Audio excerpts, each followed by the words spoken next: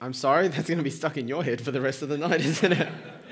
Welcome to church. My name is Pete, and I'm one of the pastors. I'm actually the lead pastor of our church. And I don't know if you remember that ad. It was actually warning people not to go onto the railroad or something like that. And it's one of those really famous ads a few years ago. And it did what was quite impossible, I think. It almost made death funny. I mean, those little characters, pretty cute, aren't they? Until you really think about how gruesome it is. But it tried to make death funny. In reality, though, of course, we know that death is anything but amusing and funny. And we wouldn't be here, and this wouldn't be one of the top 4 questions that people had if they could ask God any question. This is how we came up, by the way, with our topics. We asked people, if you could ask God anything, what would you ask him? And the top 4 were the ones we looked at this month. This made the top 4 because deep down inside we know there is something unsettling about death. There is something really troubling about death. And maybe for some of us here, we're actually pretty scared to think about death. Today I want to start by asking you the question, how do you feel about death? How do you feel about death? Now, there are going to be some people here, you're going to be like, I don't even think about death because you're young, you've got a whole life ahead of you. Well, that'll change at some point. It only takes a few decades before, right now, a lot of us are going to lots of weddings, okay? A few decades on, there'll be more funerals than weddings. And there's some people here, and you'll agree, that you start seeing the people that you went to school with, that you grew up with, and you're going to their funerals. Now, others, though, you are young, or relatively young. You've already lost loved ones. It's not just that the older people think about death, but there are some who've actually been face to face with death, and maybe you're here because a family, a friend, family member or friend, perhaps even those younger than you, have been cut down in the prime of life. So how do you feel about death? You need to know that there are some people who say we shouldn't feel too bad about death at all. If this is a closed universe, which is what those who are atheists believe, that there is nothing beyond life, there's nothing beyond matter, that everything is matter plus time plus chance. It's a closed universe, no spirit, no God. Well, in this closed universe, some people are going to get lucky and live a long life. Others are not going to get lucky and they're going to die young. But there's no rhyme, there's no reason, there's no purpose, there's no good, there's no evil. That's what Richard Dawkins says, the famous atheist scientist. Things just is. And when it comes to death, it's not something we should be afraid of because death is just stopping existence. Right? Your heart stops beating, you stop breathing, your brain function ceases. There's no consciousness, there's nothing after death. So why be troubled by it? Now, there's one writer, I don't know what her religious beliefs are, but she's not a Christian. She actually wrote a whole book. Her name is Diana Athill. She's apparently quite famous in the UK. And the whole book, she's in her 90s, by the way, so she's lived a long life. The whole book talks about how death is not something to be feared. It's something perfectly natural. And she ends the book with a poem that she wrote, and the poem is called, "Why Would You Want Anything More Marvelous Than That?" Why would you want anything more marvelous than death? Because in her mind, death is just part of the natural cycle. It's the Lion King, right? We watched the Lion King. They're going to remake it and release it this year, I think. It's the circle of life. Why mourn death? Why grieve death? It's just part of the circle of life.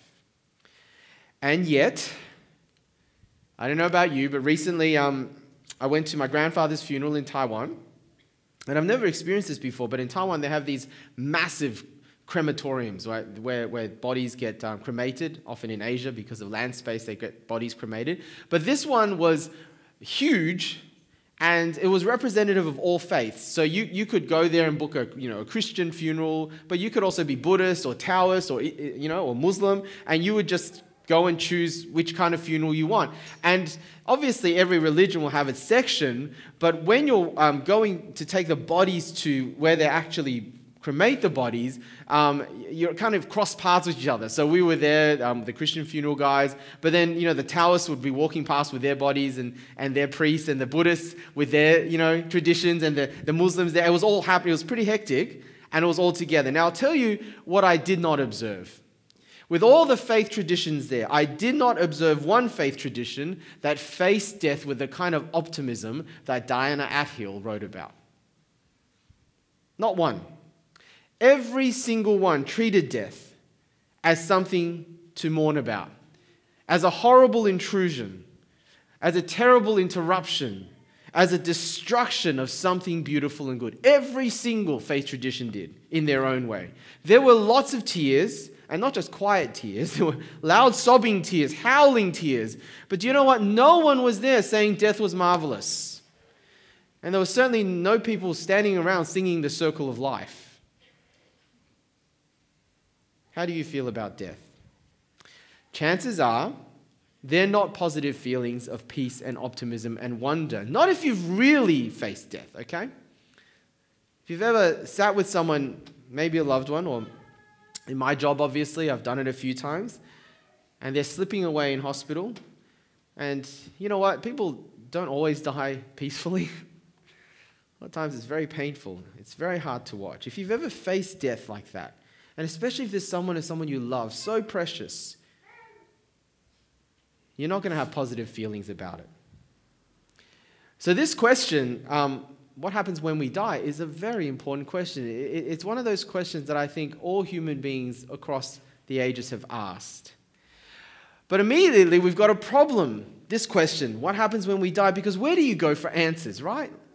Like, every religion, every worldview will have their theories, and no matter how you and I feel, and often at funerals, you'll hear people say, oh, you know, this person is wherever, and you kind of think, that's great, that's positive thinking, but how do you know for sure? Like, how do you know for sure what happens when we die?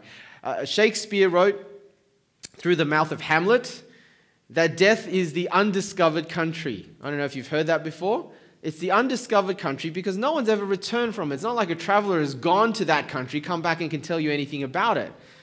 Right? Death is the undiscovered country because no one has returned to tell you for sure what it's like. So we've got a problem, don't we? What happens when we die is one of those questions that everyone want to give their answers, and maybe one of your answers when you have that discussion, but how do you know for sure if no one has ever returned from it? Well, the Bible has a big claim, of course. And if you're familiar with the claims of Christianity or Jesus, you'll know this one. And the claim of the Bible is that someone did come back from the undiscovered country, and he is still alive today and lives to tell it. And that person is Jesus Christ. That he died and 3 days later rose again. And the Bible says that there is good historical evidence to believe that this is true. Now, I know that you might be here and that may not be convincing to you. Of course. You haven't investigated. You don't know if these are just big whopping claims that can be proven historically. Fair enough. But if for a moment you just suspend your disbelief, imagine if it were true. Imagine if the Bible's claim that Jesus died and 3 days later walked out of the tomb, never to die again, and is able to... Do you see, if this were true, I know it's maybe a big if for you, but if it were true, then he might just hold the key to the question. If someone does come back from death, then of course that's someone we need to listen to when it comes to what happens when we die.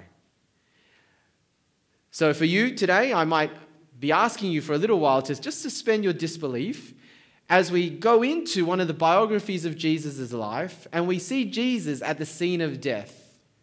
Now, in dealing with the how do I know if this is even true, how do I know he actually rose from the dead, we'll come to that later on, right? But let's just have a look at Jesus in the face of death, and it's through that passage from John's biography of Jesus that May read out for us. Now, it's not his death, and it won't be his resurrection that we're talking about here, but it's someone else's. But this is a really interesting part of the Bible. Now, if you're following on those handouts you got when you came in, I'm up to point 2. Jesus' good friend Lazarus had died, and we don't know how he died. It was a bout of sickness, but we know it was unexpected, and we know that Lazarus died young, or basically in the prime of life, because they didn't expect that he would die. We also know that Jesus was very close to this guy, Lazarus, and his family. All right, his 2 sisters, Mary and Martha, the 3 of them were very loved by Jesus. That's mentioned a couple of times in this bit that we read from. Now, what I want us to note, because we can't go through all of it in detail again, we read it before, but I want you to notice the emotions of Jesus. In other words, I want us to think about how did Jesus feel about death? Because we get a window into Jesus' emotions here. Just to refresh, these are some of the verses that we read earlier. Have a look with me. I'll just read it out. When Mary reached the place where Jesus was and saw him, she fell at his feet and said, "Lord, if you'd been here, my brother wouldn't have died." When Jesus saw her weeping, and the Jews who had come along with her also weeping, he was deeply moved in spirit and troubled. "Where have you laid him?" he asked. "Come and see, Lord," they replied. Jesus wept. Then the Jews said, "See how he loved him." Now we get a window into Jesus' emotions. There's two emotions that I've mentioned. One is not so surprising. The other is actually very surprising. Firstly, the not so surprising emotion, it's grief. Okay, Jesus was grieving. He cried. Verse 35 is, some say it's the shortest verse of the Bible. John 11:35, Jesus wept, only 2 words. But you see, this scene is full of many tears, lots of grief. It's not just Jesus. He's come here and there's crying everywhere. We know from the passage around this that the funeral had already come and gone. In fact, this was at least 4 days after the funeral. The body had been in the tomb for 4 days already. And so it's very unusual that there's still kind of be mourning and crying and grieving, but this was what was going on. There were people that were sticking around, in this passage I call them the Jews, were sticking around to try and comfort the sisters, Mary and Martha. Right? 4 days later, 4 days after the funeral, because they were still evidently upset. And so faced with all this grief, unsurprisingly, Jesus was grieved as well. John 11:35, just those 2 words, Jesus wept. Now, last week, a lot of you probably weren't here, but we looked at why does God allow suffering and evil? Why is there so much suffering and evil? And one of the points that I made from the Bible was that Christianity, unlike other religions, talks about God caring enough about our suffering to actually enter our world by becoming a man. Jesus is God in human flesh. And so you see here when God faces the depths of emotions of people in the face of suffering, he also is moved by it. We don't have a God who is unmoved. We have a God who experiences grief in the midst of suffering. That God actually cried in the midst of suffering. And if you're going through any sort of suffering and you've cried many tears, please know that the God of the Bible is not immune to your suffering. In fact, he cried also. So grief, that's the first one, but that's the expected emotion. There's another emotion though, and it's unexpected. Now it's there in verse 33, where it says Jesus was deeply moved in spirit and troubled. And that word deeply moved, or what's translated as deeply moved, is again a few verses on in verse 38. Now that word there that's been translated for us from the original Greek is a very strong emotional word. It means very strong emotional distress. Okay, it's a distress word. He was distressed. And not just deeply moved in that we already know he cried, but he was actually distressed. And that begs the question of why would Jesus be so distressed at Lazarus' death? That's really puzzling, unexpected, because Jesus already knew what the outcome was. If we go all the way back to the beginning of chapter 11, which I'll read because we didn't read it earlier, you'll see that Jesus had set this up for an outcome that he was going to do anyway. Which, if you know this story, I know it's not a spoiler, is that he would raise Lazarus from the dead. He knew this was going to happen, but look how he set it up. Verse 1, let me read it. Now, a man named Lazarus was sick. He was from Bethany, the village of Mary and her sister Martha. This Mary, whose brother Lazarus now lay sick, was the same one who poured perfume on the Lord and wiped his feet with her hair. So the sisters sent word to Jesus, "Lord, the one you love is sick." When he heard this, Jesus said, "This sick will not end in death. No, it's for God's glory, so that God's Son may be glorified through it." Now, Jesus loved Martha and her sister and Lazarus. So when he heard that Lazarus was sick, he went really quickly to see Lazarus before he died. No, actually, he didn't say that, did it? It says Jesus deliberately stayed where he was 2 more days. Why did he delay his trip? He delayed his trip purposely so that he would be too late, so that Lazarus would die, so that Lazarus would be in the grave, in the tomb for 4 days already, so that he could display the power that God had given him to even raise a dead man to life. He set it up. He knew what the outcome was. Which then comes back to, why was he distressed? Do you see what I mean? Why was he so distressed if he knew what the outcome was and he was going to personally guarantee the outcome that Lazarus was going to come back to life? What's he distressed for? Well, as I said, that word used in twice, verse 33 and verse 38 is a very unique word. It's a very strong word. It's actually related to the words that would translate as rebuke or scold or tell off. So it's that kind of strong word. So we're not talking about a soft kind of distress. Like, you know when you lose your keys and you can be stressed out and distressed? It's not that kind of distress, okay? The kind of distress this is meaning is almost an angry, violent sort of distress that you would feel in the face of injustice. So I don't know how you feel when you hear about kids being sold all over the world as slaves, and usually sex slaves. Now, how does that make you feel? That's happening all around the world today. Slavery is not over. Now, when I read that and I think these kids are my kids' age or younger, I feel that kind of distress. Not the I lost my keys distress, but an internal rage at the injustice of that. Especially when you hear about sometimes these poor village kids are sold by their own parents. Women, the girls especially, sold by their own parents to people they know are going to abuse. Like, how does that make you feel? That's the kind of distress. It's a rage. It's an internal rage. So Jesus, right, this unexpected emotion he's feeling is an internal raging. Now again, what's he raging at? Who's he raging at?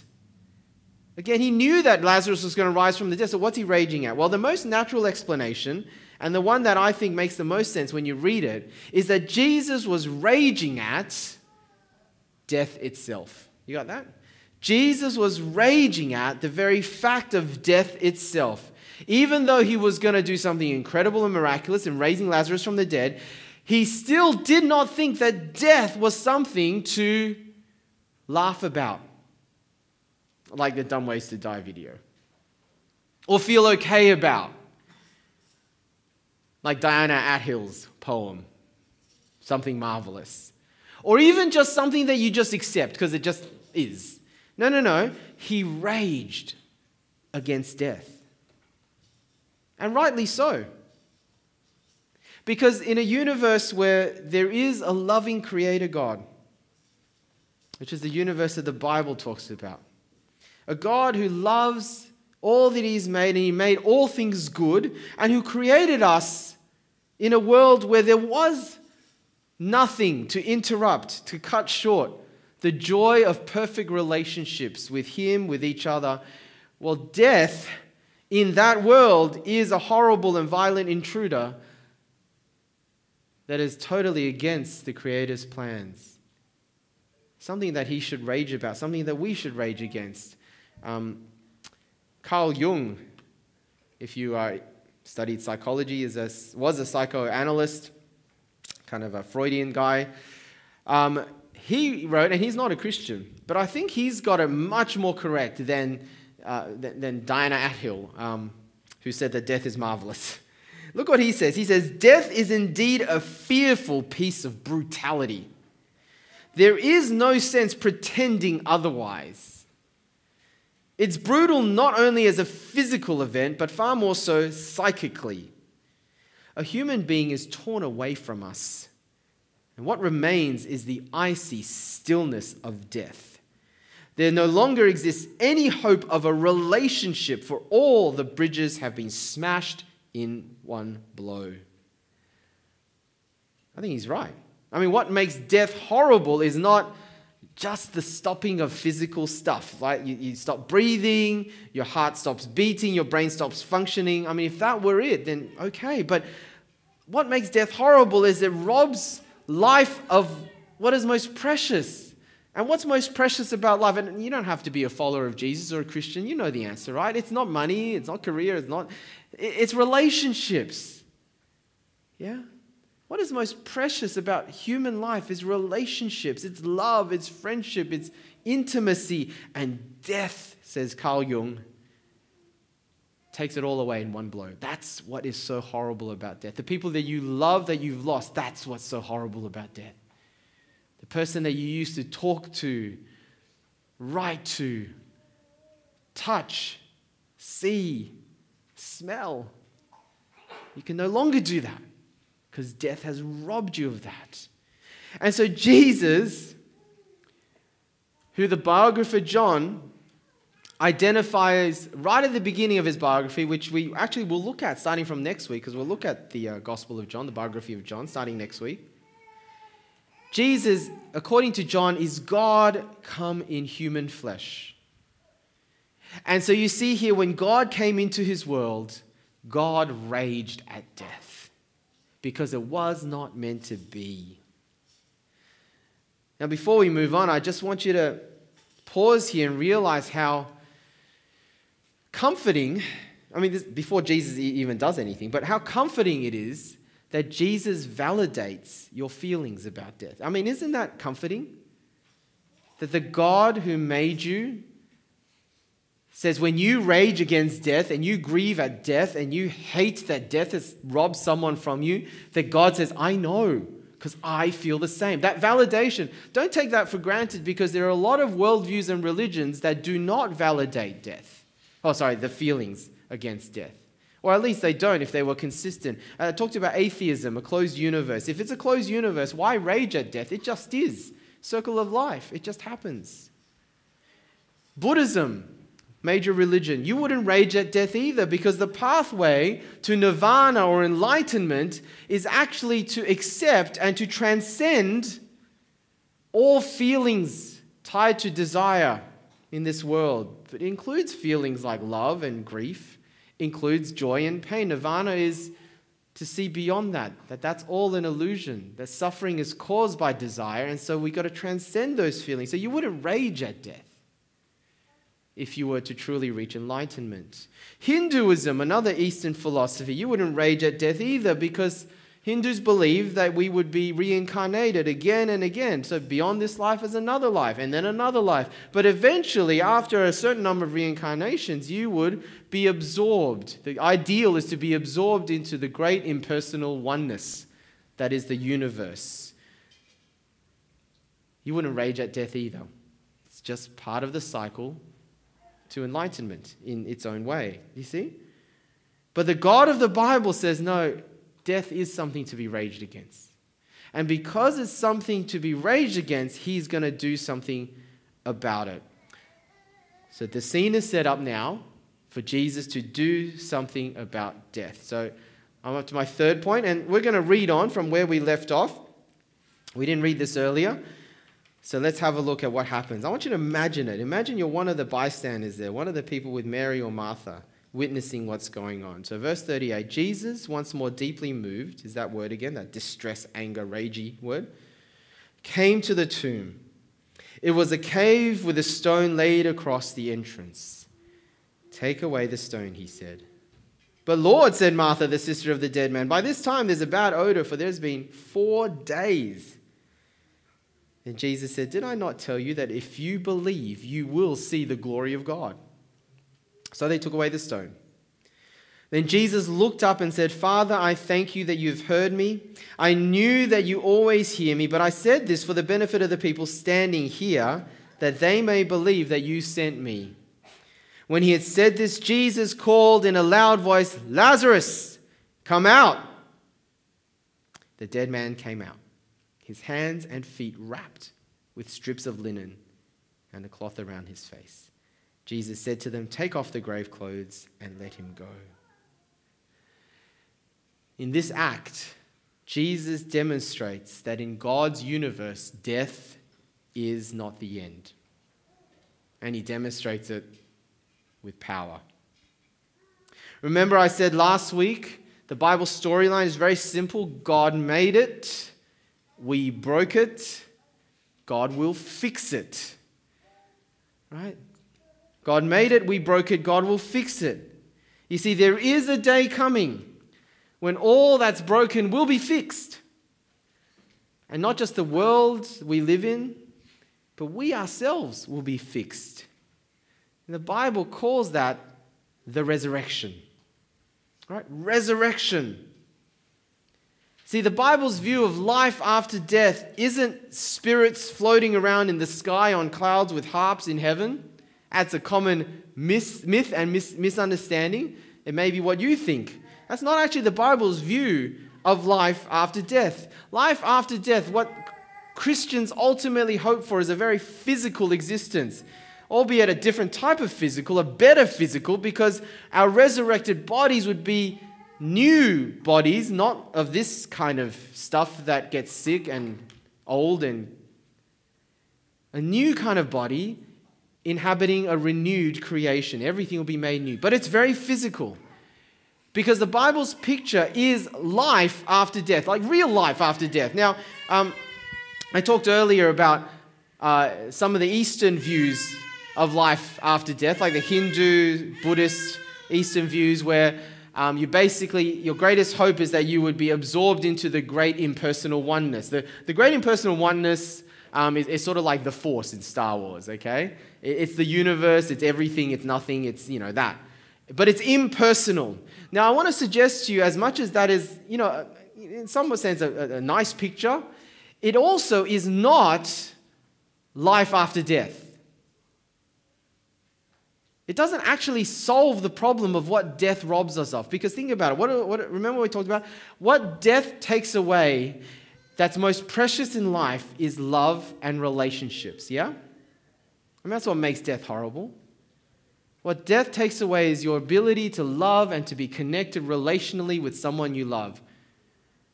Now, when you are absorbed into the great impersonal force or oneness, you're no longer a person, which actually means you're no longer able to love, because only persons can love. Do you see? And so while the Hindu, Buddhist, Eastern picture of being absorbed in the impersonal may bring some level of comfort, it's also much less than life after death. It's actually the absorbing of any personality, of anything that's you. And it doesn't solve the problem of what death robs you of, which is love and relationships, because you no longer exist as a person. So you have no capacity to love. Now, how different is that to the very physical, tangible, personal, real, and bodily hope of the Bible, which is resurrection in a new world, where it restores everything that death will take away. It maximizes everything that's lost and broken in this world. And so what Jesus does with Lazarus in calling that dead, 4 days rotting corpse out of the grave alive, that's just a pointer to that, okay? It's a pointer. Remember, God fixes it, but he's going to do that on a massive scale in the end. Lazarus was the entree. He was raised, but still raised with his old body. Came back alive. As far as we know, Lazarus would die again, okay? And he was still raised in this world, a broken world full of sickness and sadness and suffering, because it's just a pointer. Jesus does something here to say, hey, I can do something in the future that's much bigger. He gives you a pointer to the resurrection and the greater promise of life in the end when God fixes everything. And so his promise is really captured in verse 25, and this is the one I want to kind of leave us with. Because it's a promise not just for Martha and Mary and Lazarus and the people there. It's actually a promise to us. And Lazarus' resurrection is just a pointer to that. So look what Jesus says about himself. He says this, I am the resurrection and the life. I am the resurrection and the life. The one who believes in me will live, even though they die. And whoever lives by believing in me will never die. Huge claims, aren't they? What Jesus does here in promising what he does is he's essentially saying death is no longer scary. Because if you believe in me, even if you die, you will live, really live. And if you believe in me, you will never really die. Huge promises. And as I said, he is making the same promises to you today. That if you believe in him, you can be sure that death will not be the end. Separation will not be the last word. Suffering and sadness won't last forever. And it's guaranteed yours if you believe. Now notice, Jesus says if you believe. And that's it. If you believe. Not if you earn enough merit with me. If you go to church enough, do enough good deeds, earn enough points in my massive heavenly point system. Like in the show The Good Place. I don't know if you watch this, but it's a point system view, and it's a very common view. If you earn enough points, you get enough merit, you can make it to heaven, the good place. And it's actually even a common view amongst those who may come to church and think that they're Christians. Is that your view?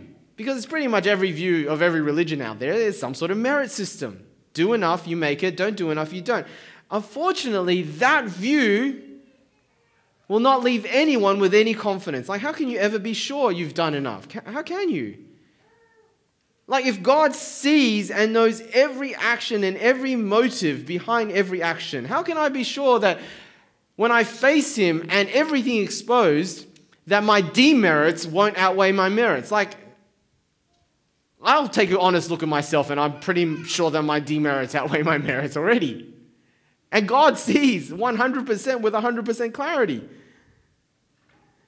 And remember I said last week, when it comes to the suffering question, when God fixes the world, and he will fix the world, as I said, he made it, we broke it, he's going to fix it. He's going to fix it thoroughly, not piecemeal, not here, a bit there, and just leave the rest. No. He's going to fix it fruit and root. He's going to fix it symptoms and sickness, which means that on the great day of judgment, before he makes everything new, any sin, any guilt, any secret shame will be brought out. All the dirty laundry will be aired. Everything will be revealed. Everything will be judged. And all of that with anyone and anything that's undealt with, unforgiven, will be part of what God will judge and destroy and swept away to make way for the new world where none of that will exist. Do you remember I said that? If you were here? It's going to be a complete job, which means if there's stuff in my life undealt with, unforgiven, I'm going to be part of the problem, not the solution. And so if your view is the good place in the merit system, well, none of us are safe. Not if God does a thorough job.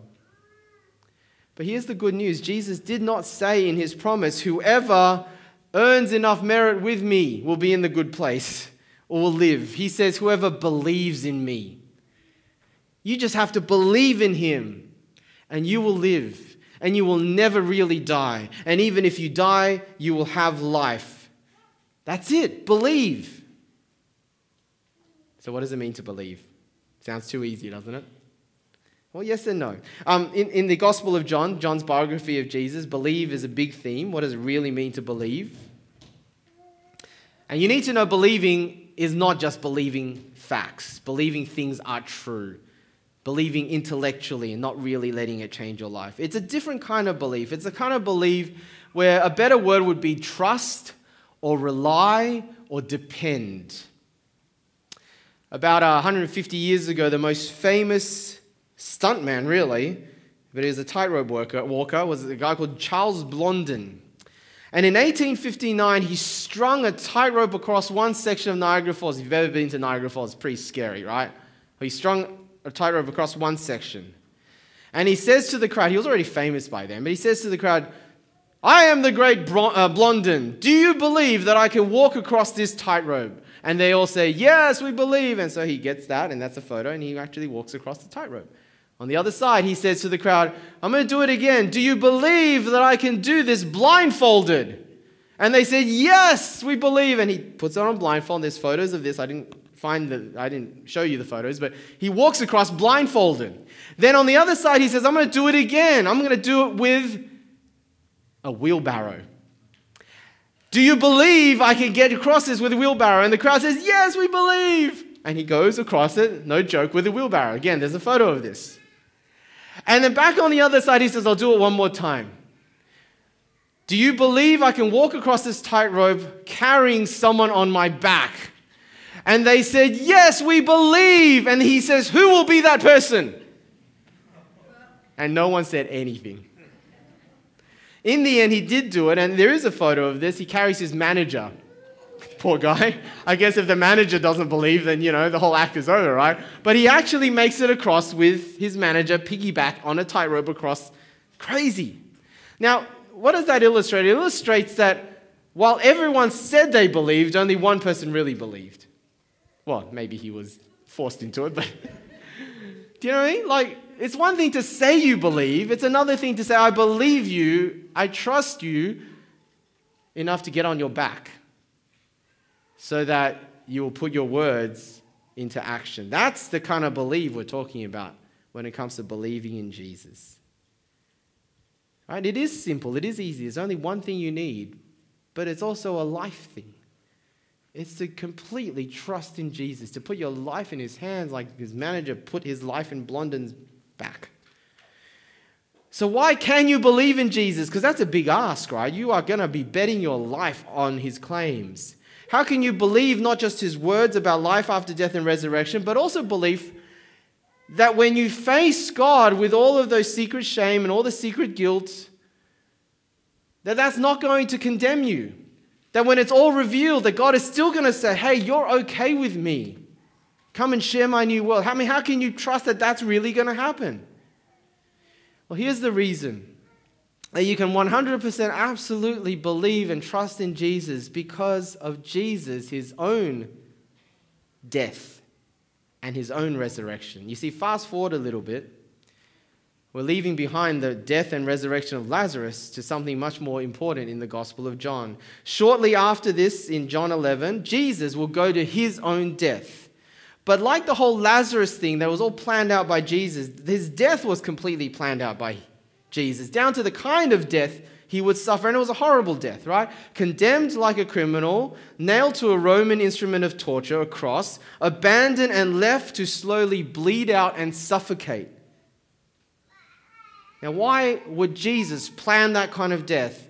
The man who could heal the sick and raise the dead would so powerlessly and weakly, as a tortured, broken person, die on a cross. Why would he plan that kind of death? Well, the Bible says because on the cross, something really important happened. There was a transaction that happened. That Jesus went to the cross innocent, but he went instead of the guilty. He was a sin bearer. That when he goes on the cross, he would take the punishment and the shame and the secret guilt and all the things that we would not be confident to face God with. Well, he takes it on the cross in our place. He takes your debt and my debt, and he's willing to pay it all on our behalf. And because he does that, you see, you can believe in him. And because he does that, believing is enough. Believing is enough. Like, you don't need a merit system anymore for eternal life. You don't need to pay for something that he's already paid for. The debt has been wiped. He bought the entry with blood. He earned forgiveness, and he now is giving it to you for free. You don't need to earn it. Now, if you're here and your misunderstanding up to now of Christianity is that I've got to earn it, right? Or the Christian life is like this treadmill that anytime I stuff up, God is going to be angry at me. And if I don't come to church enough, that God is going to be displeased with me and something bad's going to be happening to me tomorrow. And I better not die because, that's going to be even worse to face him. If that's your view of Christianity, some sort of merit system, well, today I hope you hear Jesus says, no, I died so that you will never, ever have to earn a single cent in the books of God. And you don't have to earn God's favor because I already purchased that for you. That this whole thing can be yours for free. No cost. If you believe. That's all. Just trust me. But more than just die, remember I said that Jesus was also raised from the dead. And his resurrection is on the one hand like Lazarus, on the other hand not like Lazarus. I mean, like Lazarus, His resurrection 3 days later, in the first Easter Sunday, was also a pointer. It was also looking forward to that end of time. God is going to make everything new, every one of his people resurrected for all eternity type thing. It's a pointer. But unlike Lazarus, it was a better pointer, a closer pointer, because remember I said Lazarus was raised in a body that was still Lazarus' old body, that Lazarus would eventually die. Well, not Jesus. The Bible says that when Jesus rose from the dead, he was raised with the new creation body made of a different substance that would never undergo decay or death ever again. He was raised with that body in advance, and he still got it, and he'll return with it. And he guarantees that those who belong to him will all get it, that body. Right? He's gone ahead of us. Right? That's Jesus' resurrection. The guarantee that what happens to him will happen to his people. About 1,000 years ago, in a cruel, horrible age called the early medieval age, in Europe, they used to do this thing called trial by combat. Have you heard of this? Trial by combat. Sometimes you would settle disputes rather than, there being a good justice system, rule of law. Essentially, you would fight it out, and whoever wins would win. Trial by combat. Now, that's all well and good if you happened to be a buff knight with armor and sword and stuff and you could fight. What if you were a poor widow, right? And you were having a dispute with a rich landowner and it was trial by combat. There's no way you could fight against the landowner, especially if he was a knight or something like that. So what you would do in the medieval age is if you could then find a champion, someone who would fight for you, someone who would represent you, and this person was willing to risk their life for you, and if they fought on your behalf, your champion, and faced off against the person or their champion, then if your champion won, then you would win. That's how it used to work. It's a stupid system because it's horribly unjust, but it's a good illustration, though, of what happens for someone who trusts in Jesus.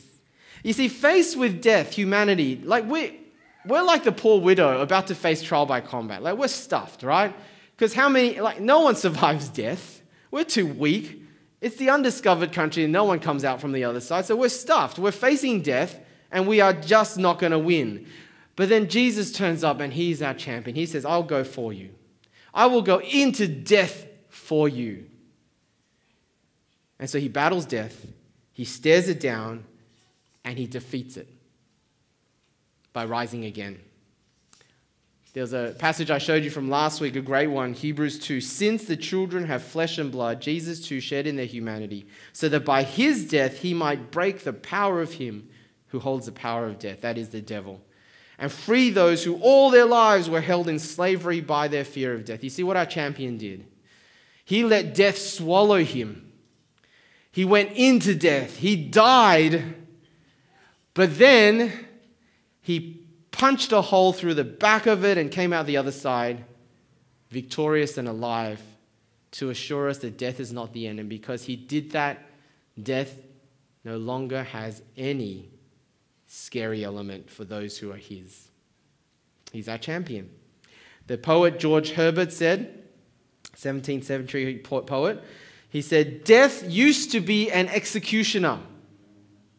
Right? Death used to be an executioner. You faced death, that was it. But the good news of Jesus has made him a gardener. The good news of Jesus has made the executioner into a gardener. It's no longer the end. Death is just a flower bed from which beautiful things will grow because of Jesus. And all you have to do is believe. And he's making that promise to you. So will you believe? Will you believe? Now, for many of you here, probably for the majority of you who've been invited here, whether it's the first time you've heard this or something like this or lots of times, you probably will say, no, I'm not ready for that. I need more information because, as I said right at the beginning, I'm asking for a big if. If Jesus rose from the dead, then all these things might be true. Well, that's a big if, right? People just don't come back from the dead. And if that's you and you're like, I need more information, I need to ask the hard questions. Now, how do I know he really rose from the dead? How do I even know I can trust the Bible's account of him? Well, great questions, and we want you to ask it, and we want you to discuss it, and that's why we have Fresh, okay? Starting 2 days' time for 5 weeks. Week 2, we're going to look at how can we rely on the Bible. Week 4, I think we're going to look at how do we know Jesus rose from the dead. These are important questions. But you're not going to be able to hear it in half an hour from me. It's much better if you hear it a little bit and then go and discuss it, ask questions, get it answered. That's Fresh. So can I just encourage you, don't miss this opportunity. Find out more, come to Fresh. Now for some though, because I don't know who God has brought along today, and maybe he's, you're just ready, all right? Deep in your heart, okay, he's ready. God has brought me here. I'm ready. I believe, and I just need to take that step, and I'm ready to do that today. Now, again, it may not be the majority of you who've been invited, but it may be some of you. And if that's you, I'm going to pray a very simple prayer with you. I'm going to ask everyone to kind of bow their heads and just keep quiet so that when I pray it, and if this is your prayer, you can echo it quietly in your head to God. He'll hear you. All right? You don't have to pray anything out loud. You don't have to come to the front. We're not going to do an altar call or anything like that. All right? But if you want to pray this to Jesus because you're ready to believe in him, then I don't want you to have to go home not having the opportunity to do that. So we're going to do that now. Again, most of you, the best thing to do is come back to Fresh on Tuesday. But for some of you, you might be ready because God has been speaking to you and Jesus is making that invitation. You're ready to take it. So if I can ask everyone to just sort of look down or bow your heads and just not look around, basically, so the people who want to pray won't feel too self-conscious about it. I'm going to read through that prayer line by line, and if you're ready to pray it, and God knows your heart, then why don't you say it to Jesus in your heart as I pray it. Dear Jesus, I believe that you are the resurrection and the life. Thank you that you died for me and rose again. Please forgive me for how I wronged you and others. Help me to follow you from this day forward. Thank you that I can be confident of eternal life with you. Amen. I'm going to ask the band to come up. Now, if you prayed that because you knew it was time and God knew it was time, and great news, because you walked in here not really believing and therefore not being sure of what's going to happen when you die. But you're going to walk out today, and eternal life, the Bible says, doesn't just start after you die. It starts the moment you believe in Jesus. It starts now. Eternity has started now. A new creation has started in your heart. And that's the best news ever. Now, we've got a way of getting help to you, answering some of the questions that come for becoming a new follower of Jesus. I'm going to talk about that in a moment, but we're going to sing first. So why don't you stand with me, and let's sing, and then I'll come back up and explain a few ways in which we can get some information or help to you. Let's stand.